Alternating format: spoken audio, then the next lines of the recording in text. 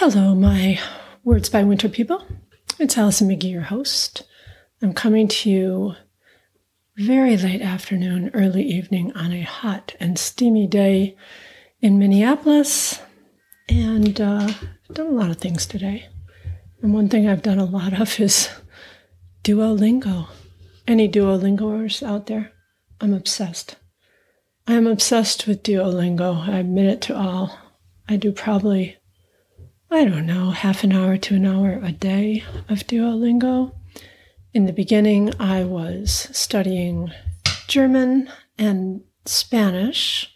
Spanish because I have always wanted to learn Spanish, and German because I was heading to Germany, and also Chinese because I was a Chinese studies major in college, and I lived in Taiwan, and I've been to China several times, and I just love all things China related. But then the German fell away and the Spanish fell away because I hate learning grammar. I hate the whole pronoun thing, the tenses, the conjugations. If I had not been born speaking English, I'm sure I would hate learning it in English too. And here's the thing about Mandarin, my friends. Chinese is a very difficult language in many ways. It doesn't have an alphabet. It is tonal. You have to memorize characters to read it. So I'm not saying it's easy, but I am saying that the grammar is easy. There's no tenses. There's no conjugations. There's only 3 pronouns. So what can I say? I'm full on Chinese all the time. Every morning, every night before I go to bed. Let us hear it for Duolingo.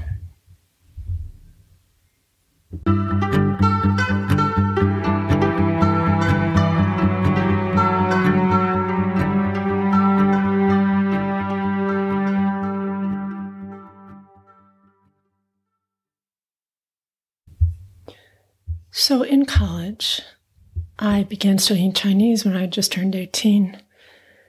It was extremely intensive. It remained so for all 4 years of college. I spent hours and hours in the language lab, hours and hours tracing Chinese characters over and over and over.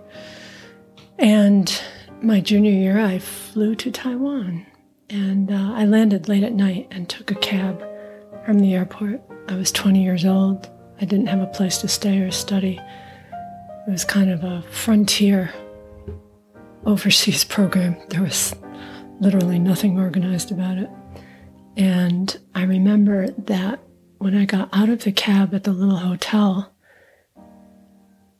there was neon everywhere, and there were families crouching on the streets around charcoal braziers, talking, laughing, eating.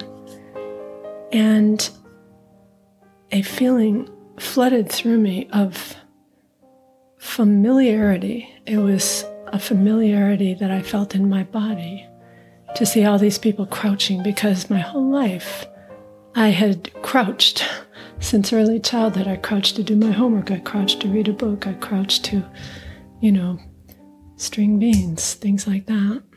And even though I am a tall, white, American woman, I felt a sense of belonging that I could not have anticipated back then.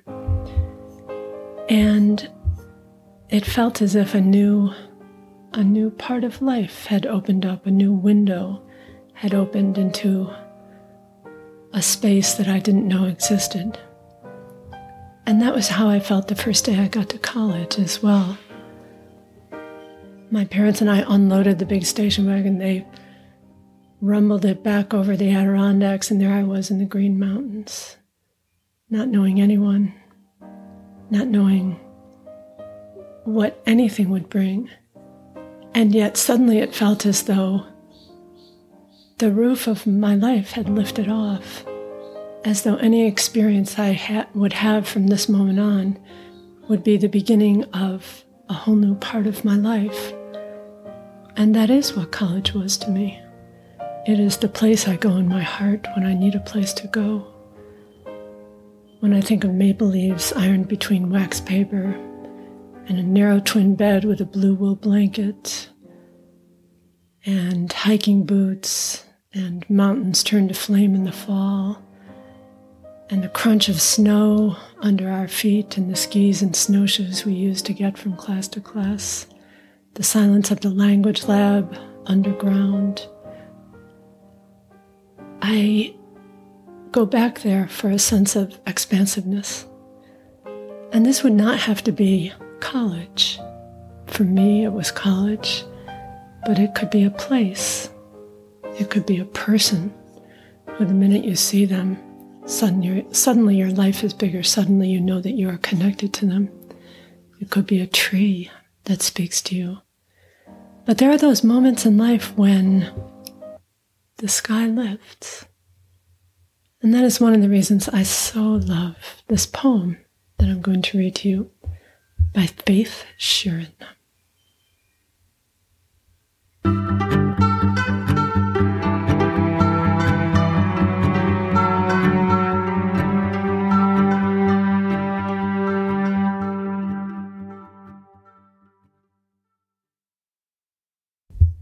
Here's the poem for you.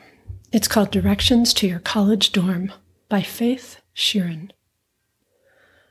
All hallways still lead to that room with its ceiling so high it might have been a sky, and your metal bed by the window and your crate of books. First, you must walk across the deep winter campus to find your friend throwing snowballs that float for years. Then, open our letters, shelves of words. You will find our coats, our awkwardness, the tickets from the trains that witnessed our confusion. Love was the place where we became as naked as morning. It was dangerous and dappled, and we visited its shores with suitcases and maps from childhood. I remember our shadows growing on your wall while a candle swallowed itself. You kept a single glass of water on a desk, and it trembled whenever we danced.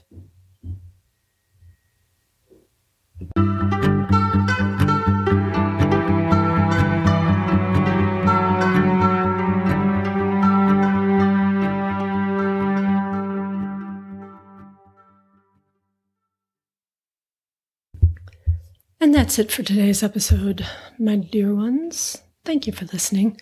If you liked it, please spread the word by sending the link to someone else who might like it. Give us a good rating if you are so inclined.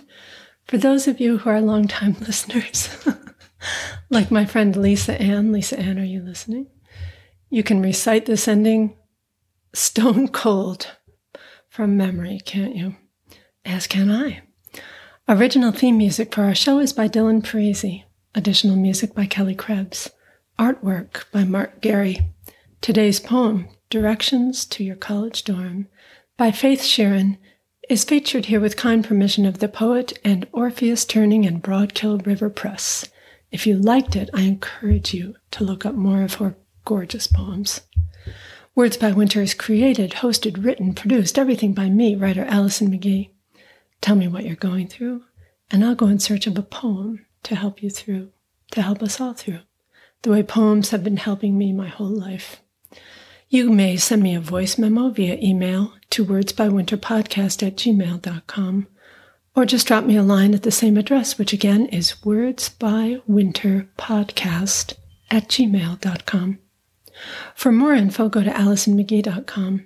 Words by Winter, conversations, reflections, and poems about the passages of life. 'Cause it's rough out there, my friends. We have to help each other through.